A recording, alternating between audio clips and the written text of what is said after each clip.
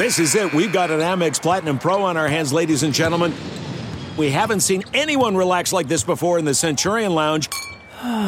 Is he connecting to complimentary Wi-Fi? Oh, my. Look at that. He is. And you will not believe where he's going next. The Amex dedicated card member entrance for the win. Unbelievable. When you get travel perks with Amex Platinum, you're part of the action. That's the powerful backing of American Express. Terms apply. Learn more at americanexpress.com/withAmex. Listen, we stuff this podcast with ads like Jonathan Sullivan used to stuff his face with hot dogs during the pregame for Saints games. If you don't like the ads, sign up and become a patron today. Patrons get access to this podcast ad-free. No ads ever. And they get the Booze Bundle welcome box, 4 swag items, amazing, and a Saints player card, and you get access to the Discord channel. Why wouldn't you do it? It's $10. You're practically making money. So do it today. Go to saintshappyhour.com and sign up to become a patron. That's saintshappyhour.com. This is Sean Payton, head coach of the New Orleans Saints. What's with this Saints Happy Cast? This has to be the worst Saints podcast in the world. Ralph can't say anyone's name right. Andrew doesn't know football. Everyone has a hard time listening to Dave. And is Kevin even there tonight? The audio with this podcast, my God, the audio, it's painful. All right, everybody, welcome into the Saints Happy Hour podcast. It's a Wednesday edition. That means it's time to do Andrew's grades. But let me tell you something. We do the podcast on the grades, but you should subscribe and become a $10 patron, because that way you get access to Andrew's full written grades, and you get the Booze Bundle sent to you courtesy of my wife. So do it. It's amazing. Andrew, when I read your grades, we always try to decide what to start with, offense or defense. Today we're going to start with offense because the offense was so positive. And I just want to say, Drew Brees is back to being Drew Brees. Like, his little hiccups that he had the first couple of weeks where we're like, oh, is he, all the commentators, oh, is he washed? Is he old? Whatever. He's back up to leading the league in completion percentage. He's second in QBR. Like, he is rolling. And he did something yesterday I didn't think he could do at this stage, where I really thought, and it's not a knock against him, I just thought Drew Brees at this stage of his career was dependent upon having Michael Thomas, having Emmanuel Sanders, having all these weapons around him. And he was like, nah, bruh, I can still do it just as amazing as I always have. Now, I know Carolina's terrible, but Drew Brees, he was basically flawless yesterday, Andrew. Yeah, this was about as close to a perfect game as we can expect from Brees at this stage of his career. And, I said this on the post game, but I'll say it again. I think I would present that as exhibit, C, B, not going to work here anymore. 2C of, why he's so awesome. But, I don't know. It's hard to say. Like, I feel like I'm always a prisoner of the moment with this stuff. And so yeah. I worry that I'm too, like, hyperbolic, with this stuff sometimes. Yeah. And like, I tend to sensationalize. So I don't want to get ahead of myself, because like Brees has had so many countless performances that are amazing, but yeah, to me, this got to be like a top 5, top 10, maybe regular season game in Drew Brees' career. And I say that because, the stats were great, of course. And he was like, I can't remember, I think he was like at 130 quarterback rating or whatever. So, statistically, he completed 80% of his passes. He was really, really good. But I just go back to, he was throwing to Marquez Callaway and Deontay Harris. Like, those were his primary receivers. Those were the guys that he did the most damage with. And we're talking about 2 undrafted guys. And there's been this narrative circulating for a while now that it's like, once upon a time, Drew Brees used to elevate, his receivers. So, like, Meacham, Devery Henderson, Willie Snead, Lance Moore, guys that are not necessarily that good. They're good players, but like Brees would elevate those guys. Well, he doesn't do that anymore. And that's why you don't see nobody receivers, kind of develop it. Now he needs a guy like Michael Thomas to elevate his games. So the script is flipped. And I just thought this game was a huge middle finger to those people. Because he's still torching defenses with Marquez Callaway and Deontay Harris. So and Traquan Smith. So, like, sorry, no, your narrative is wrong. Drew Brees is still amazing. And here's the thing, people say, oh, Carolina's defense is bad, and it is. But let me tell you something. Carolina last week, they played Chicago. They held Chicago to under 200 yards of offense. Now, I know you could say Nick Foles is trash and that. But Carolina, they felt like they were trending in the right direction, and the Saints carved them up. And you mentioned it in your grades. Guys were just open on the thing. And the thing that made me the most excited about Drew Brees yesterday, Andrew, was, yes, he was incredibly accurate, but he was back to being accurate in that Drew Brees way, where it's not just he's completing the pass, it's I'm going to hit Marcus Callaway on 3rd and 5 perfectly so he gets 6 yards. I'm going to hit Kamara perfectly so he gets a chance to convert a 3rd and 14. And he was doing that, where his accuracy was at an other level to other quarterbacks in the league. He's back. And for when you go back reason, and watch the tape, Ralph, like which I did, and I know a lot of fans don't have to do that, and that's okay because I do it for you. But the thing I go back to is we're all like spoiled by Brees, and it's just it's little nuanced things. Like there's little throws, like when you think about Kamara and you look at the game that he had, and you're like, my God, like how does he catch on 3rd and 8, right? How does he catch this play, or on 3rd and 14? How does he make this catch and beat a guy and then get the first down? But there's a little nuance about that you don't necessarily fully appreciate. And it's that Brees puts the ball where it hits him perfectly in stride. And I'm just talking about like a millimeter. If it's just a little bit in front, it slows Kamara down. If it's a little bit like right in his gut, it slows him down. And what you don't understand is when Brees is making that throw, on a couple of those, he's on the run. Kamara is on the run. They're going in different directions. So like he's got to contort his body to make that play and still put it in a spot where Kamara's stride isn't slowed at all. And it's like, yes, that's only a 6-yard pass, but like I just don't see a lot of quarterbacks in the league throwing it that perfectly. And that's what happens there when you don't throw that perfectly, is the stride gets broken, and on 3rd and 6 you get hit and it's 4th and 2. And like the Saints move those chains because of ball placement. And then Kamara's amazing. So Kamara's a big part of that puzzle too, of course.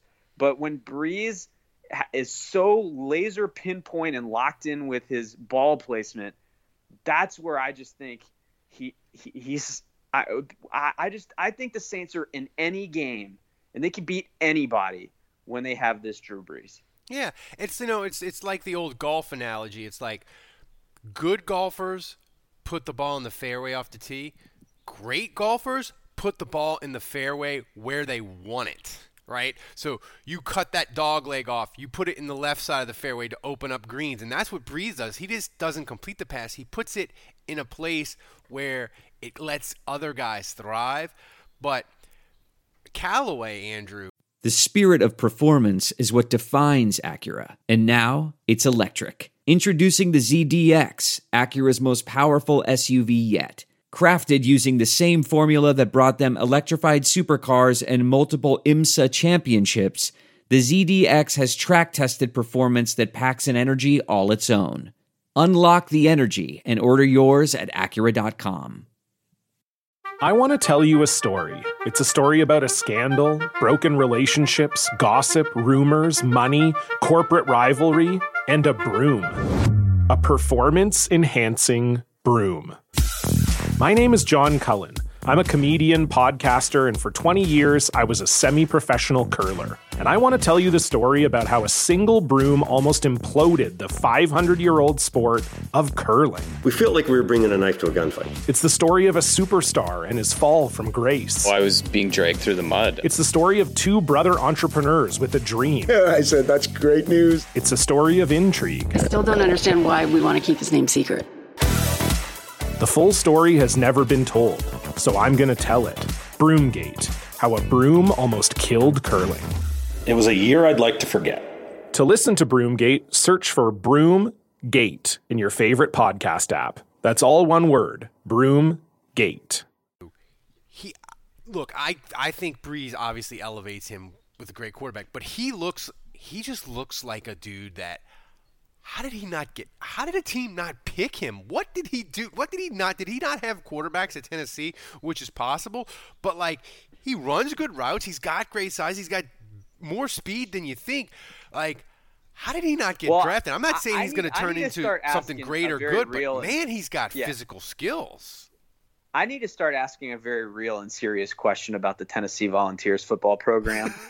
I mean, we've now got Shy Tuttle undrafted, Marquez Callaway undrafted, and by the way, Alvin Kamara fell to the 3rd round. What the hell? Like, what's going on with their program? They can't get these guys drafted or valued properly because clearly Tennessee has an insane amounts of talent. Yeah. And they are not maximizing these guys because NFL teams think they're not worth a shit, and clearly they're amazing. Yeah.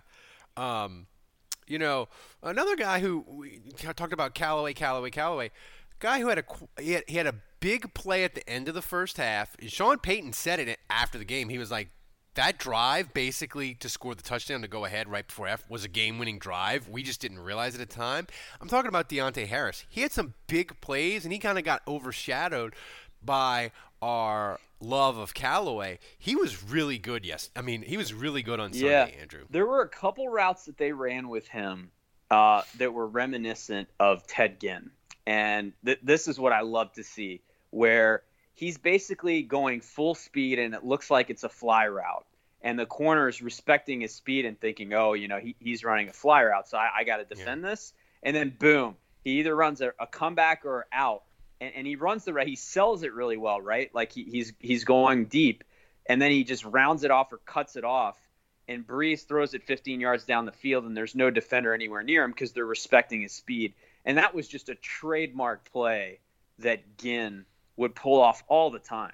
And so it's great to see Deontay Harris able to kind of incorporate this into his game because, number one, it requires ridiculous speed, which he has. But you also have to sell the route. The corner has to believe that not only do you have top-end speed, which scares them, but that, you're actually running that route. You have to sell it and then cut it off pretty quickly.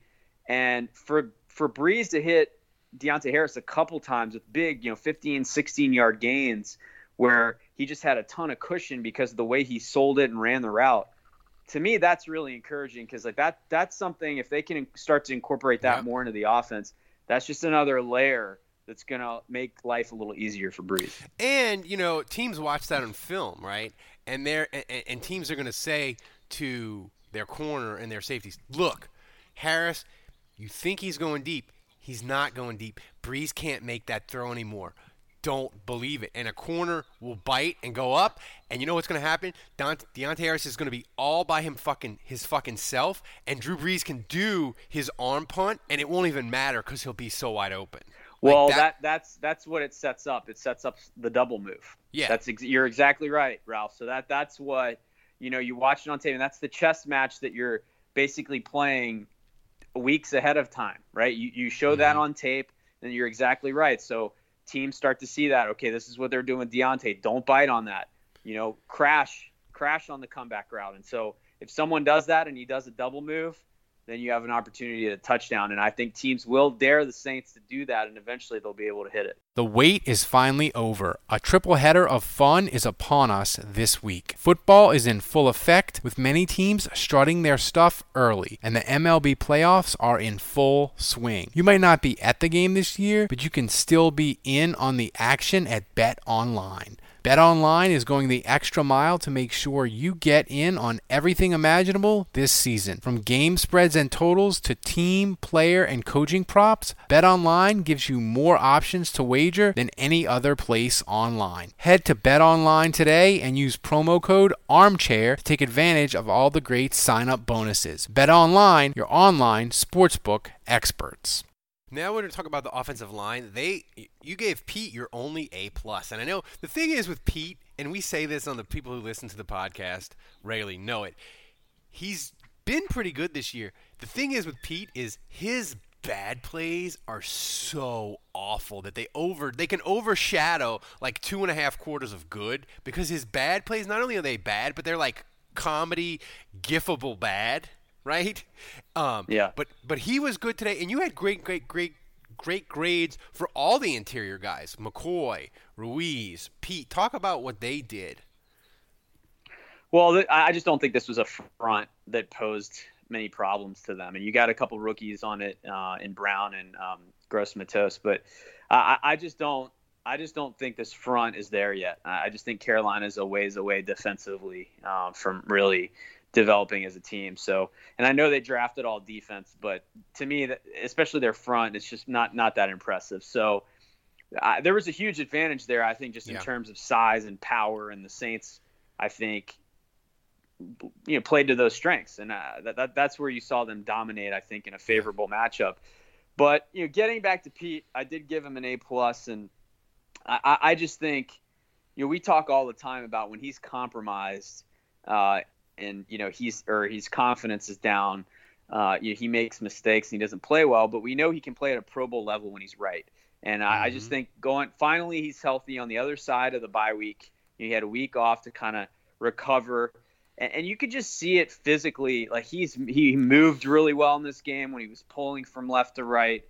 So his movement was much better. And really he lost all that weight in the offseason, but because he's had the ankle injury, I haven't really had a chance to watch him move without the weight because he's had a bum ankle.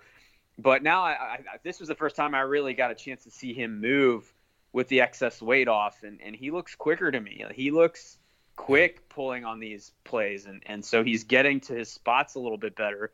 And then, the power, you just talk about the power with Andres Pete.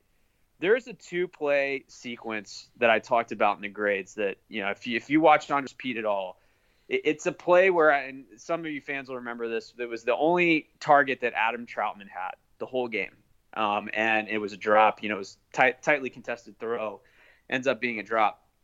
It's 2nd and 4, and it's a passing play, and on the surface it's not much because it's just it's just an incomplete pass. But you watch Andres Pete in pass protection, and he hits the defensive tackle in the chest and completely knocks him over. And Andres Pete is basically standing over his carcass and just being like, I just decleated you, I just dominated you. And so it's a great moment because you're like, holy shit, he's so powerful. And then on the incomplete pass, very next play, 3rd and 4, they throw like a little flare out to Kamara on 3rd and 4, and Pete pulls. So he's got Pete in front of him, and there's a corner coming up to try to make a play, and Pete completely annihilates him. And again, that talks to his speed, right? His mobility looks a little bit better, gets to his spot, lays waste the corner. He's standing over that carcass as Alvin Kamara gets a first down. And it was just back-to-back plays where you're just like, he just pancaked 2 dudes in a row, and he's just standing over their dead bodies. Like, it was just one of those things where it was just like, oh my God, Andres Pete is on fire today. And it just seemed like every big play the offense had, especially in the run game, he was involved. Well, I have 2 more things, and then we'll get to the defense. My first question is, as we talk about offensive line, look, Terron Armstead, he's hurt. That's a yearly occurrence with him. So my question to you is, Sean Payton talks about a lot of times about the offensive line is we want to get the 5 best guys to play. So my question to you is, if Armstead can't go, they're playing Chicago, they're playing Tampa, 2 really good defenses, really good pass rushes, right? Do you think they leave Pete at guard, or do they move Pete to left tackle and try to get the 5 guys best, or do they go Hurst at left tackle? What do you think they're going to do at tackle if Armstead can't go? That's a great question. That is a great question. I tend to think that, I don't know what they're going to do, but I think Nick Easton at left guard and Andres Pete at left tackle is probably their best bet. Like, if you were to tell me what gives them the best chance of playing well and winning. Now, I think there's another side of that coin, which is, do you really want, when Andres Pete is just coming off such a fantastic game at left guard, do you really want to shake his confidence by forcing him to play left tackle and mess him up. And part of it depends on how long Armstead's going to be out. Like if Armstead's out for the year, then I think you go ahead and put Pete at left tackle because that might be a long-term fix. But if he's only out for a week or two, I'm not sure you want to mess with Pete's head. I think especially on the heels of such a great game, like you want to build from that confidence. And so I think it really depends on how long Armstead's out. I think if it's a long-term fix, then yes, I think you go Pete at left tackle and Easton at left guard because I think that's your best lineup. If Armstead's only out for a week or two, then I'd be more inclined to play James Hurst because the thing is, like, I don't know that there's a huge difference between Easton and Hurst. And I think Hurst probably gets a bad rap from fans in the sense that he had 3 bad plays in this game and they stood out. But what didn't stand out is, how ridiculously solid he was on every other play. I thought he actually played well. And I ended up giving him a C grade because the bad plays stand out. But I thought he held up just fine at left tackle. Well, and you always say, look, if the Saints, they know that if they know today that Armstead's not going to go and they decide to play Hurst, Sean Payton will design the game plan knowing Hurst is the starting left tackle and he's got Khalil Mack. Especially if he's going up against Khalil Mack. Yeah, so they will design it specifically to help him. My last question before we get to the defense is, and I want to mention this because if you watched Arizona play Seattle late Sunday night, Arizona ended up winning because Russell Wilson threw another pick in overtime, but their kicker missed a kick that would have won them the game. They got a reprieve, but that easily could have gone the other way for Arizona. And the reason I bring that up is the Saints have won 3 straight games by a combined 12 points, and Will Lutz is freaking perfect on the year.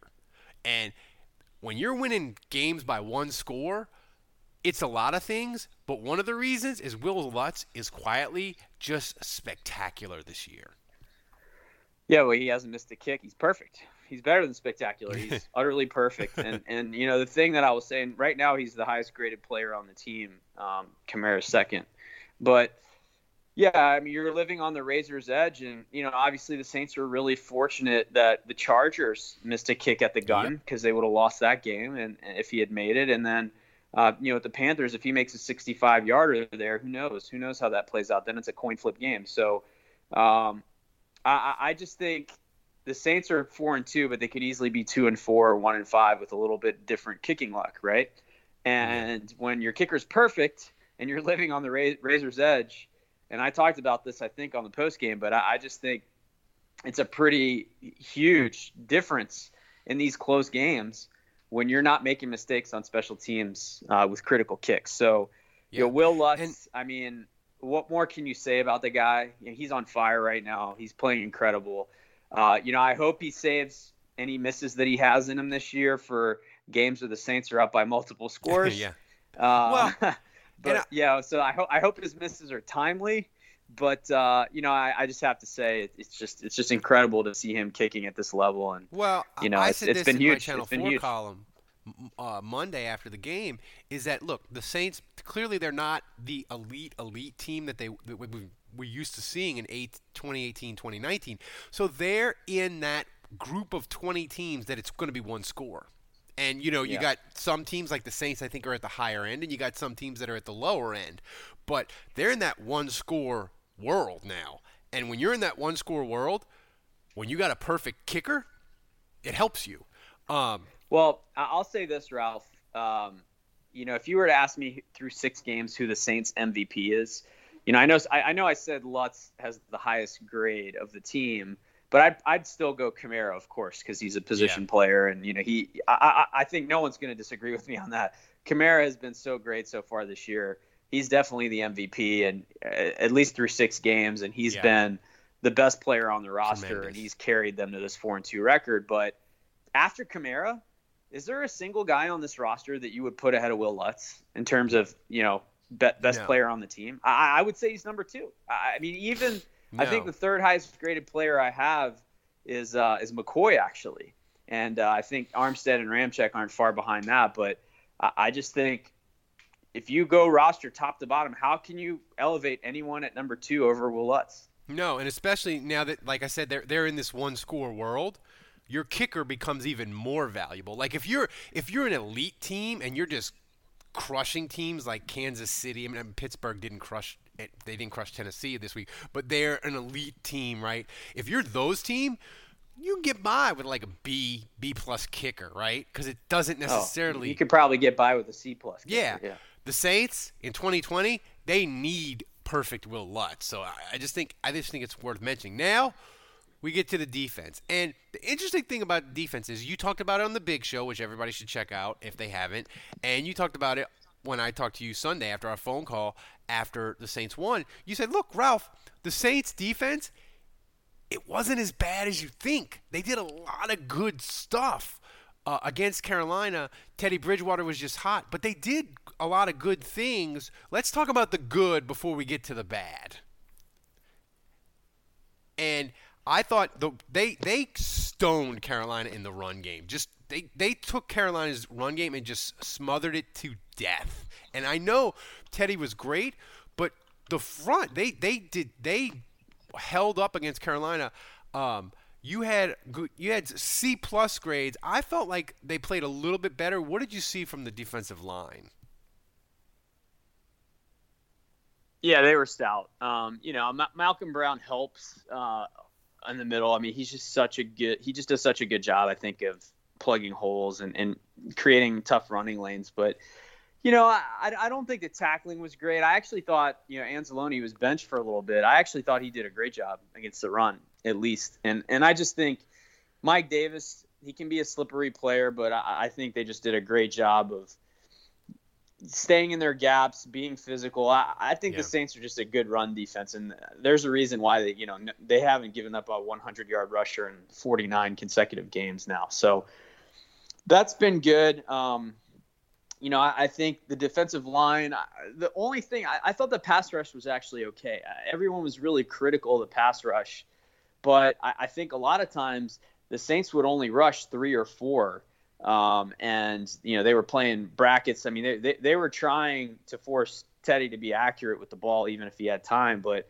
I think Teddy, when he got more than 3 rushers or 4 rushers, I mean, the ball was coming out so quick.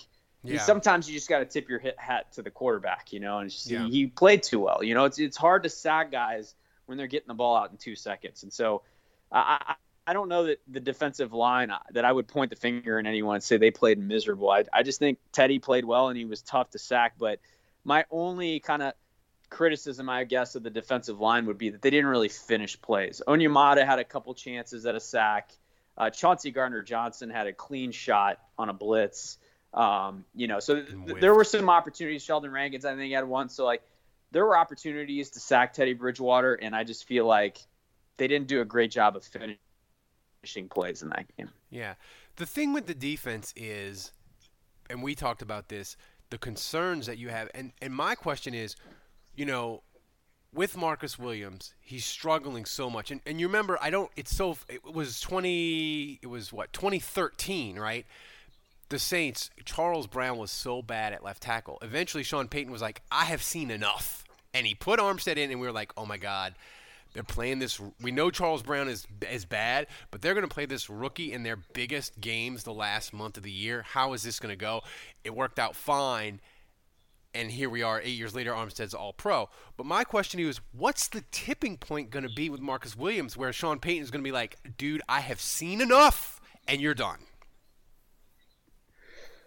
I think it could come sooner than we think. I tend to think that he gets a pass against the Panthers because Teddy Bridgewater was playing well and it's good quarterback play. But the Saints could survive that mistake and it was a huge one. Don't get me wrong, but they were moving the football fine. It wasn't a game where you felt like we can't make up that score. But they're playing the Bears this week, and I think that especially if Armstead doesn't play, this could easily be a 20-17 kind of game because I know the Saints aren't going to want to get in a position where James Hurst is one-on-one with Khalil Mack and they're trying to block him, And so I just think it could easily be a 20-17 kind of game.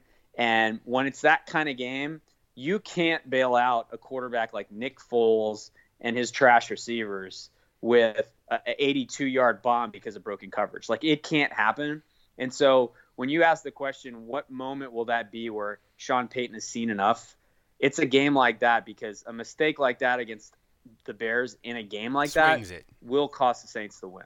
Yeah, because in a game like the Bears, where if you are up 13-3, like, you can basically choke the Bears out, right? You give up a play like that, it's 13-10. Or flip side, if you're losing 10-6 and they hit it and it's 17-6, then you're in the hole. So it'll be interesting. The thing is, they don't have a young player to plug in like they did with Charles Brown before, where they had Armstead. So it's a question of, will they go out and maybe try to make a move for a safety? Because, DJ Swearinger, he's a veteran, but he's not going to light the world on fire. Manscaped is forever changing the grooming game with their Weed Whacker. This nose and ear hair trimmer provides proprietary skin-safe technology, which helps prevent nicks, snags, and tugs in those delicate holes. The premium Manscaped Weed Whacker uses a 9,000 RPM motor-powered 360-degree rotary dual-blade system. Its intelligently contoured design enhances the trimming experience and is waterproof, which makes for easy operation and cleaning. The only nose hair trimmer on the market with a powerful and rechargeable lithium-ion battery that lasts up to 90 minutes of use. Have you ever pulled your nose hair out with your fingers? That might hurt worse than nicking your balls. Manscaped is making whacking your weeds a time to look forward to delivering maximum confidence while providing hygiene. Yes, you will get a replacement blade every 3 months to keep your weed whacking time clean and enjoyable. Look, fellas, 79% of partners polled admitted that long nose hair is a major turn-off. It's time to upgrade your Manscaped routine with the Weed Whacker. Get 20% off and free shipping with the code armchair at manscaped.com. That's 20% off with free shipping at manscaped.com, and use the code armchair. What are you waiting for? Go whack your weeds. Other thing that I was concerned about with your grades is Cam Jordan, we're week 6, and he's not washed, but he's not the Cam Jordan of the last 5 years. Are we getting to the point where the light isn't going to come on for him, and he's just going to kind of be this average defensive end? When do you start to panic about him? I'm there. I'm worried because I just think, I watched this game, and Trey Hendrickson really gave the Saints nothing, even though he started and played a lot. And one thing I saw pretty clearly, and I don't know what's going on with Marcus Davenport in terms of, they may be trying to manage his snaps, and it may just be that, hey, he can't play too much with his arm. We want to try to get him through the season, so we may have to limit his snaps. But, ideally, I saw pretty clearly in this game that ideally Marcus Davenport is starting over Hendrickson, and Marcus Davenport, because, as great as Trey Hendrickson has played, and I love the guy, there's a clear difference between the two physically, just in terms of their impact, in terms of their skill. If Davenport can play and he can go, he needs to be seeing more snaps than Davenport, than Hendrickson. To me, with Davenport, it's got to be he only can give us X amount of snaps, so we got to save those for critical it's times. Also that they're building it back up. That's it could be that. So I'm hoping it's the latter, but you're right. It may be the former, that he can only look. Given his injury, he can only go X amount of snaps. So we have to start Hendrickson and play him more. But the concern there with on the other side with Cam is just that he doesn't look like himself. He's still stout against the run, so he still has that physicality and that power, but he's just not moving that well. He doesn't look explosive to me. And so I worry about Cam for the rest of the season. So now, if you have kind of a try-hard defensive end that's maybe playing above his level, a superstar that's playing way below his level, and then an injured third guy that is playing on is a freak talent but is playing on limited snaps. Now all of a sudden you have this 3-man rotation, and you're not really feeling like any of them are great. All 3 of them are just I hope they have a good game this week. And so that's not a great place to be. And so I am a little concerned about the pass rush in the sense that if they're not getting normal Cam Jordan from Cam Jordan, and Davenport's kind of in a limited snaps role, it's just not a great situation. Well, and the trouble for the Saints too is trade deadline next Tuesday, same as the election. Remember to go vote. But, all the bad teams in the NFL, they're all in the same division. The NFC East is a dumpster fire, right? And, normally you would be like, Washington, they have Ryan Kerrigan. We could get him for a third or a fourth round pick. Oh, Dallas, maybe they want to throw in the towel. We could get, Aldon Smith or I forget the big pass rusher they have that's really great. That's been there for a while. Or Philadelphia, right? But they're all so bad. Like Washington's 2-5, and you're like, they're terrible. They're half a game out of first. So all these NFC East teams, instead of being like, let's sell to get draft picks for next year, they're like, maybe we can go 7-9 and win this division. So I wonder what's going to be out there at the trade deadline, right? So it's going to be I think it's going to be it could be a challenge for the Saints to add, even though we know they're willing to burn assets to do it. We're driven by the search for better. But when it comes to hiring, the best way to search for a candidate isn't to search at all.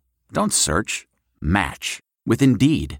Leveraging over 140 million qualifications and preferences every day, Indeed's matching engine is constantly learning from your preferences. So the more you use Indeed, the better it gets. And listeners of this show will get a $75 sponsored job credit to get your jobs more visibility at Indeed.com/match. Just go to Indeed.com/match right now and support our show by saying you heard about Indeed on this podcast. Indeed.com/match. Terms and conditions apply. Need to hire? You need Indeed. What makes a life a good one? Is it the adventure you have? Or the friends you find along the way? Maybe it's pursuing your passion while striving to protect, defend, and save what you believe in every single day. So, what makes a life a good one? In the Coast Guard, we think it's all of the above and more, but you'll have to find out for yourself. Visit GoCoastGuard.com to learn more. Okay, it's time to commit. 2024 is the year for prioritizing yourself. Begin your new smile journey with Byte, and you could start seeing results in just 2 to 3 weeks. Just order your at-home impression kit today for only $14.95 at Byte.com. Byte clear liners are doctor-directed and delivered to your door. Treatment costs thousands less than braces, plus they offer financing options, accept eligible insurance, and you could pay with your HSA, FSA. Get 80% off your impression kit when you use code WONDERY at Byte.com. That's BYTE.com. Start your confidence journey today with Byte. I normally find bras to be so uncomfortable and constricting, but Skims has changed that. You know I love Skims underwear, so I finally tried their bras, and Skims has delivered again. Skims bras are worth the hype for the amazing shape and support they give. But what I wasn't expecting was how comfortable they are too. I've tried so many bras in the past, and the main issue that I have is that they weren't supportive enough, to the point where they felt slouchy. I love my Skims wireless form bra because it's so comfortable and supportive. The older I get, the more I care about actually being comfortable in what I wear every day. And with my wireless form bra, I no longer have to sacrifice my comfort for the support I need. Shop Skims bras at skims.com, now available in 62 sizes, 30A to 46H. Plus, get free shipping on all orders over $75. If you haven't yet, be sure to let them know we sent you. After you place your order, select podcast in the survey and select our show in the drop-down menu that follows. Yeah, I still think there's plenty of teams out there. The Vikings, they're the Texans. I mean, there's plenty of teams that are kind of hopeless, and you may have to ship some guys out. So we're a week away, so it'll be interesting to see what happens Sunday. That may kind of push some teams over the edge of thinking, yeah, we need to ship some guys out. So we'll wait and see, but I think if you were to ask me right now what position the Saints need the most, I think in light of everything I just said about Cam Jordan, Hendrickson, and Davenport, I think they need a fourth guy. I really do.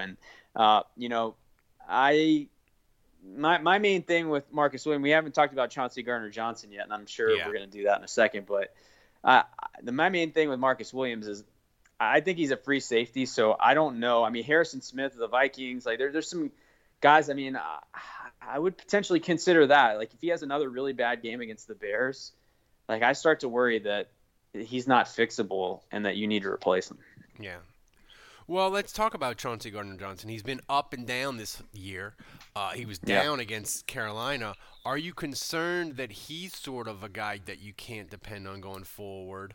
Or no, I think so. Let me preface this by saying I thought Lattimore and Janoris Jenkins played both good games, and that was good to see because they haven't had great seasons, either of them. Yeah. And for them to come back in this game and play at what I thought was a high level was important for this defense. So when I say like it wasn't as bad as you thought, you're starting outside corners in that game. Bridgewater only tested him a handful of times, and when he did, it didn't work, and so he didn't go back to them. And that to me is a good sign. And if you're a Saints fan, you should feel like that's promising that at least the corners are stepping up their play, and they look like on the other side of the bye that really benefited them, and they played better. The problem in this game is that Chauncey Gardner-Johnson, like targeting him was their whole offense, and they burnt him to a crisp. And at times he was facing Robbie Anderson in the slot, and that was a disaster. And then it was Curtis Samuel. It really didn't matter. But those are two kind of fast, quick twitch athletes that are tough covers. And I just think that was a bad matchup for Chauncey Gardner-Johnson. Look, he's a young player. He's got a lot of talent. He'll get better. But remember, he's not really a slot corner. He's a safety. And the Saints are moving him around because they love his versatility and they think he can do that stuff. But it's one thing when you're matching up against a tight end or a running back in coverage. But when you're in the slot going up against Robbie Anderson, who's he was like 2 in the league going into the game in yards, and Curtis Samuel, who is, he's been inconsistent in his career, but he's a very quick player, and he's kind of one of those traditional slot receivers. Those are very, very tough covers for Chauncey Gardner-Johnson, and I just think he showed kind of his limitations there. And I would just say this.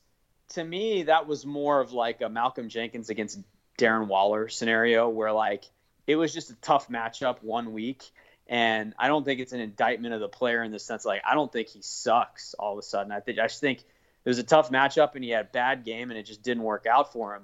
But I question the coaching staff in the sense that when you're getting beat that bad, you got 2 guys on the roster that were specifically brought in to play the slot. PJ Williams does he has a history of playing well in the slot. Yeah. Patrick Robinson has a better history of playing in the slot. Patrick Robinson has been playing pretty good so far this year, and his whole deal is playing in the slot. And I just think Patrick Robinson, when you look at his physicality and how strong he is and how good his technique is, if he could have played press on Robbie Anderson or Curtis Samuel, who are both kind of diminutive, smaller frame receivers, I just think Patrick Robinson could have beat them up at the line of scrimmage, frozen them a little bit, and it would have taken away those slants and those quick throws that Teddy Bridgewater was supposed to do, or was doing in that game to kind of attack the Saints defense.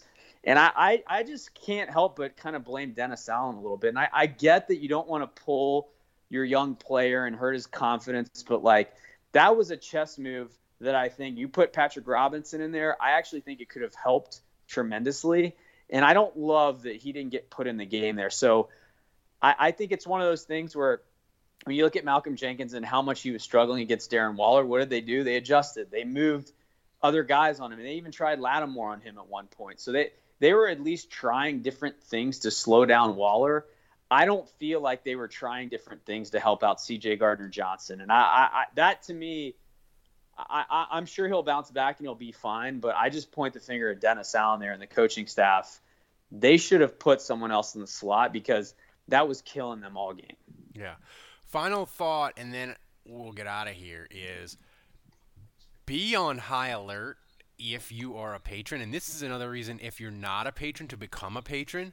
I really believe that because of the COVID protocols and the complication, I think the trade deadline, I think there's going to be more action later this week than on deadline day. I think teams are going to be like, we got to get this done. We want to get them in. We want to get them through the protocols and make sure we're good to go before deadline day. So I really think the action is going to really heat up tomorrow or like today's Wednesday, Thursday. I think it's going to heat up this week. So you want to be a patron, because let me tell you, if the Saints do something ridiculous like trade for J.J. Watt or any other move, our podcast, we're going to be freaking first with the breaking news before anybody else. We'll react to it before all the other podcasts and all the other writers are writing their stories. Our podcast will be up while you're jonesing for that Saints news when they make a move. We'll have it. So it's just another reason to become a patron. So guys, do it already. Become a $10 patron. And if you sign up annually, you save 5%. So why wouldn't you do it? So thanks for joining us. For Andrew, I'm Ralph. We will see you again tomorrow.